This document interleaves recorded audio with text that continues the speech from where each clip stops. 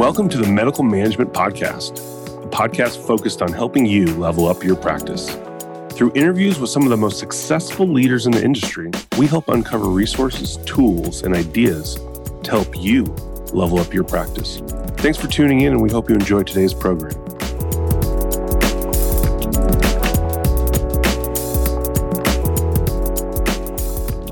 Welcome back to the Medical Management Podcast. Thank you so much for tuning in today. Jay here, and I've got the privilege of interviewing our very own Jesse Arnoldson. Jesse, welcome to the show. So glad to have you. Hey, Jay. Hey, everyone. Okay, so, let's just start off with an easy one, Jesse. Just how you doing today? I'm good. I'm really good. There's lots of reasons to be happy. The sun's shining. Our twins are kind of sleeping. Clinics are going well. I mean, things are good. Good, man. Good to hear. Jesse, we had a question come in from one of our listeners that had to do with the right amount of direct reports a leader should have. So today I want to spend some time really thinking about the danger of too many direct reports. And so first off, I want to see what your line is as far as how many direct reports a leader should ideally have. Is there an ideal amount? Yeah, I think that there's going to be people that argue that more is okay. And so I always like to kind of draw a line in the sand, and the ridiculous line in the sand. Okay, is 1,000 direct reports okay? No, of course not. There's nobody that is going to be okay with that, right? And then you start to walk back and you see where their line is. For me, and the experience that I think MedMan has had in managing medical practices, the ideal perfect number is 7. And, if you want to put it into a range, 7 to 10. You start getting above 10 and the wheels start coming off. Well, talk to me more about the wheels coming off. What do you see as far as, once you get over that, what seams begin to burst? Yeah, lots of them. Let's just take, for example, the amount of time each of those direct reports needs from their manager or their leader. That's the thing. Every single one of us that report to somebody need a certain amount of time from that person in order to move decisions ahead, progress on projects, advice, guidance, and sometimes even just a swift kick in the butt. You need your manager every once in a while to be motivating you or pulling you back from bad behaviors that you're committing. And if you have, let's say 20, because I think that that's a pretty normal number for managers and leaders, you have 20 direct reports and each of them needs something from you. At that point, progress is slowing down because of you. You are the bottleneck at this point. You can only make so many decisions. You can only spend so much time with people. And so decisions stop being made on time. Projects stop progressing. People don't feel cared about or that they don't have enough quality time with you. And then you put into the mix, you're probably spending the most amount of time on the people who aren't your top performer. And that's true whether you have 7 reports or 100. But with 7, at least it's more manageable. With 20, the people, your top performers, are probably getting little to no quality time with you, and that's a problem. I would agree with you. Let's take a little detour here. I think that what I'd like to think is, hey, we just haven't created a well enough defined operating system to work within. Yeah. Right. Yeah. But at the same time, right, we've created complexity. We've created these we've created the stoplights, right? Mm-hmm. I always go back to the stoplight versus the roundabout analogy, right? So we've created through management that we get to hold up a green light or a red light or a yellow light, and everyone reacts to that because they come to us to understand when to go, how fast to go, what direction to go, rather than creating a framework where there's one simple rule, which is yield to the left. Mm-hmm. And now you can interact. And I wonder, just our complexities gotten so great that it's really hard for us to distill how we interact with an organization down to maybe 10 fundamental rules. Yield to the left and you're good, right? Yeah. There's no one there that's in the roundabout. You get to enter. If there is, you don't. And rather than you've got a yellow light, sometimes you got a blinking red light, you've got a, maybe a green light, an arrow. Sometimes you don't. All these different rules for different things that basically force you not to think. So I wonder, what's your opinion on the balance between being there to help guide versus being there almost as an impediment on your direct reports thinking on their own? I think about, let's take the stoplight and the roundabout to a direct application inside the clinic. I see one almost perfect application to it is the schedule templates that you put together.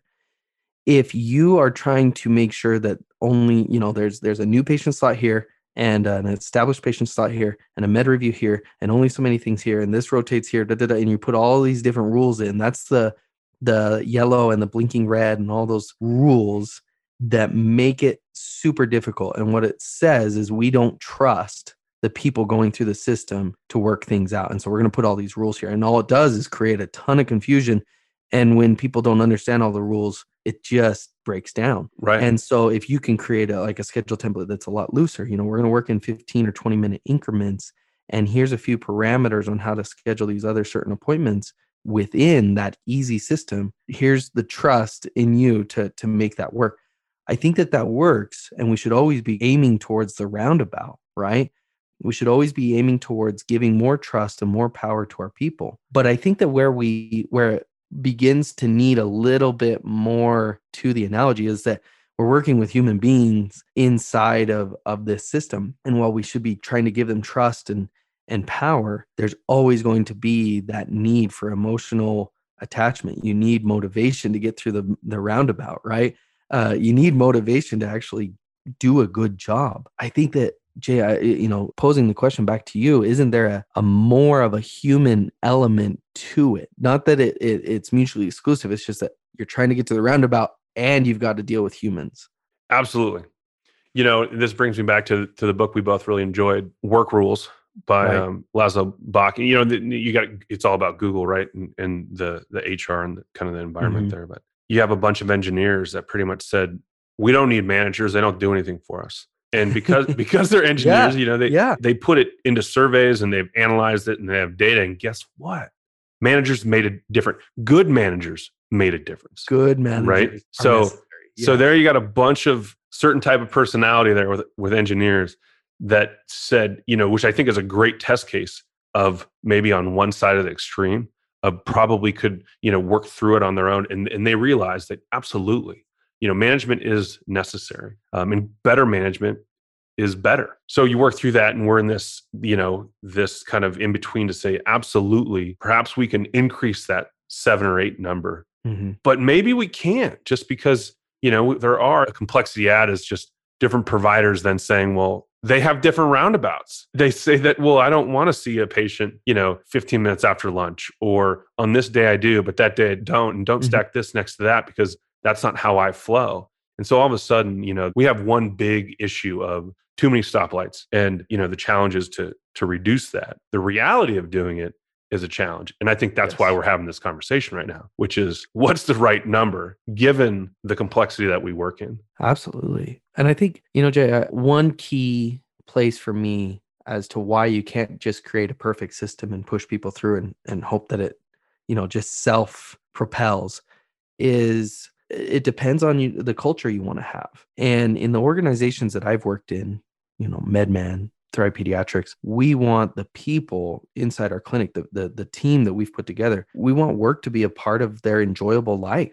We want them to enjoy what they're doing and who they're with. And that doesn't just happen with a perfect system, or else somebody, I would think somebody a lot smarter than me would have created it by now and we'd be copying it. I think a leader plays a large role in the actual fulfillment of their team feels and whether they actually achieve that at your organization or not. Absolutely. And so let's jump into this kind of last area here of you're in a situation, either, you designed it or someone above you designed it, that you have 20, 30, 40 direct reports. What do you think you can do about that to ease some of that pain? Yeah, I think the first step is to figure out why you're in that place and why you're in that spot in the first place.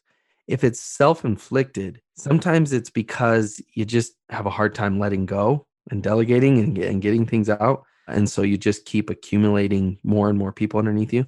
Sometimes it's a badge of honor thing. I've had lots of people that are like, now that I've moved up, I have 50 direct reports.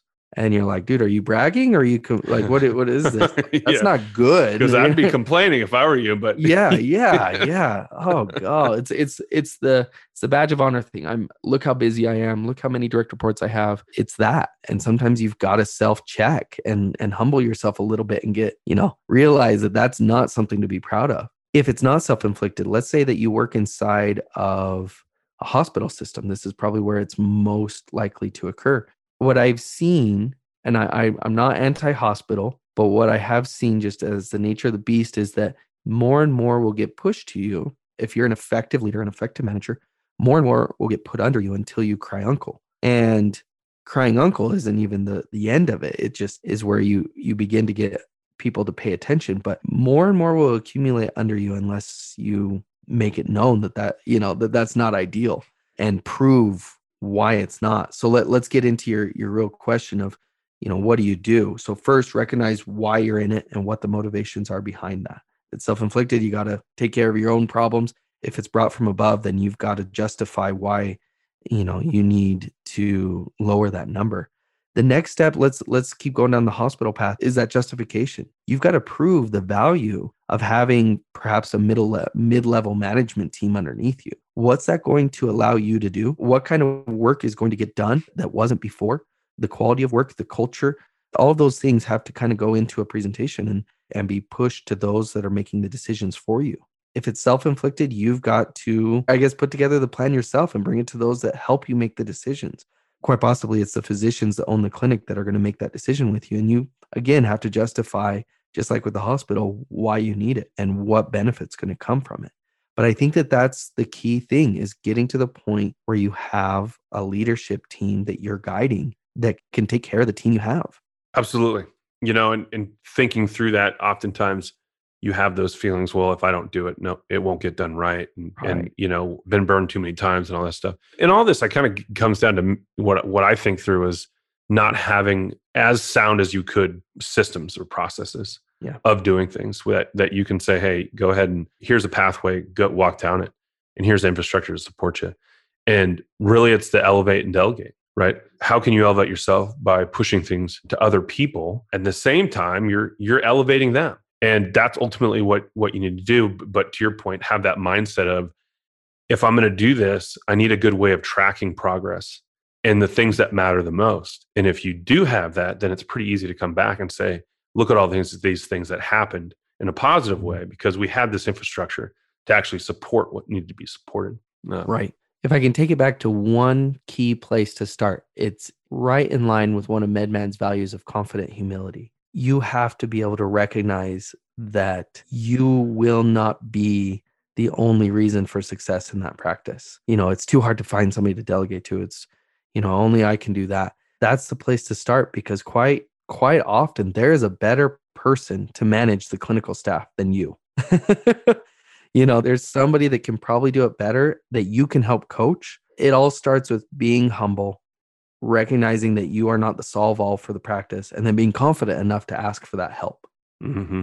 And having the trust in the faith, really, that by doing so will make your life better down the road, which I think is the hardest hurdle to overcome, because we get so far behind and it's extra energy to get there. But you just have to have the faith that put the extra energy in the right way. And everyone's life turns out a little bit better. And isn't that what we're here for? That's what we're here for. You know it, man. Jesse, I appreciate your time and the insights into really just talking about, how many reports are too much, direct reports are too much. So thank you so much. You did an awesome job, and always so fun to talk. Thanks, Jay. Okay, well, everyone, thank you all for tuning in today. I really hope that you enjoyed our conversation with Jesse. Before you get distracted, click that subscribe button so you can always stay updated on new content. We hope you enjoyed our episode today, and thanks again for tuning in. Thanks for tuning in to the Medical Management Podcast. We hope you enjoyed today's featured guest. For the show notes, transcripts, resources, and everything else MedMan does to help you level up, be sure to visit us at medman.com.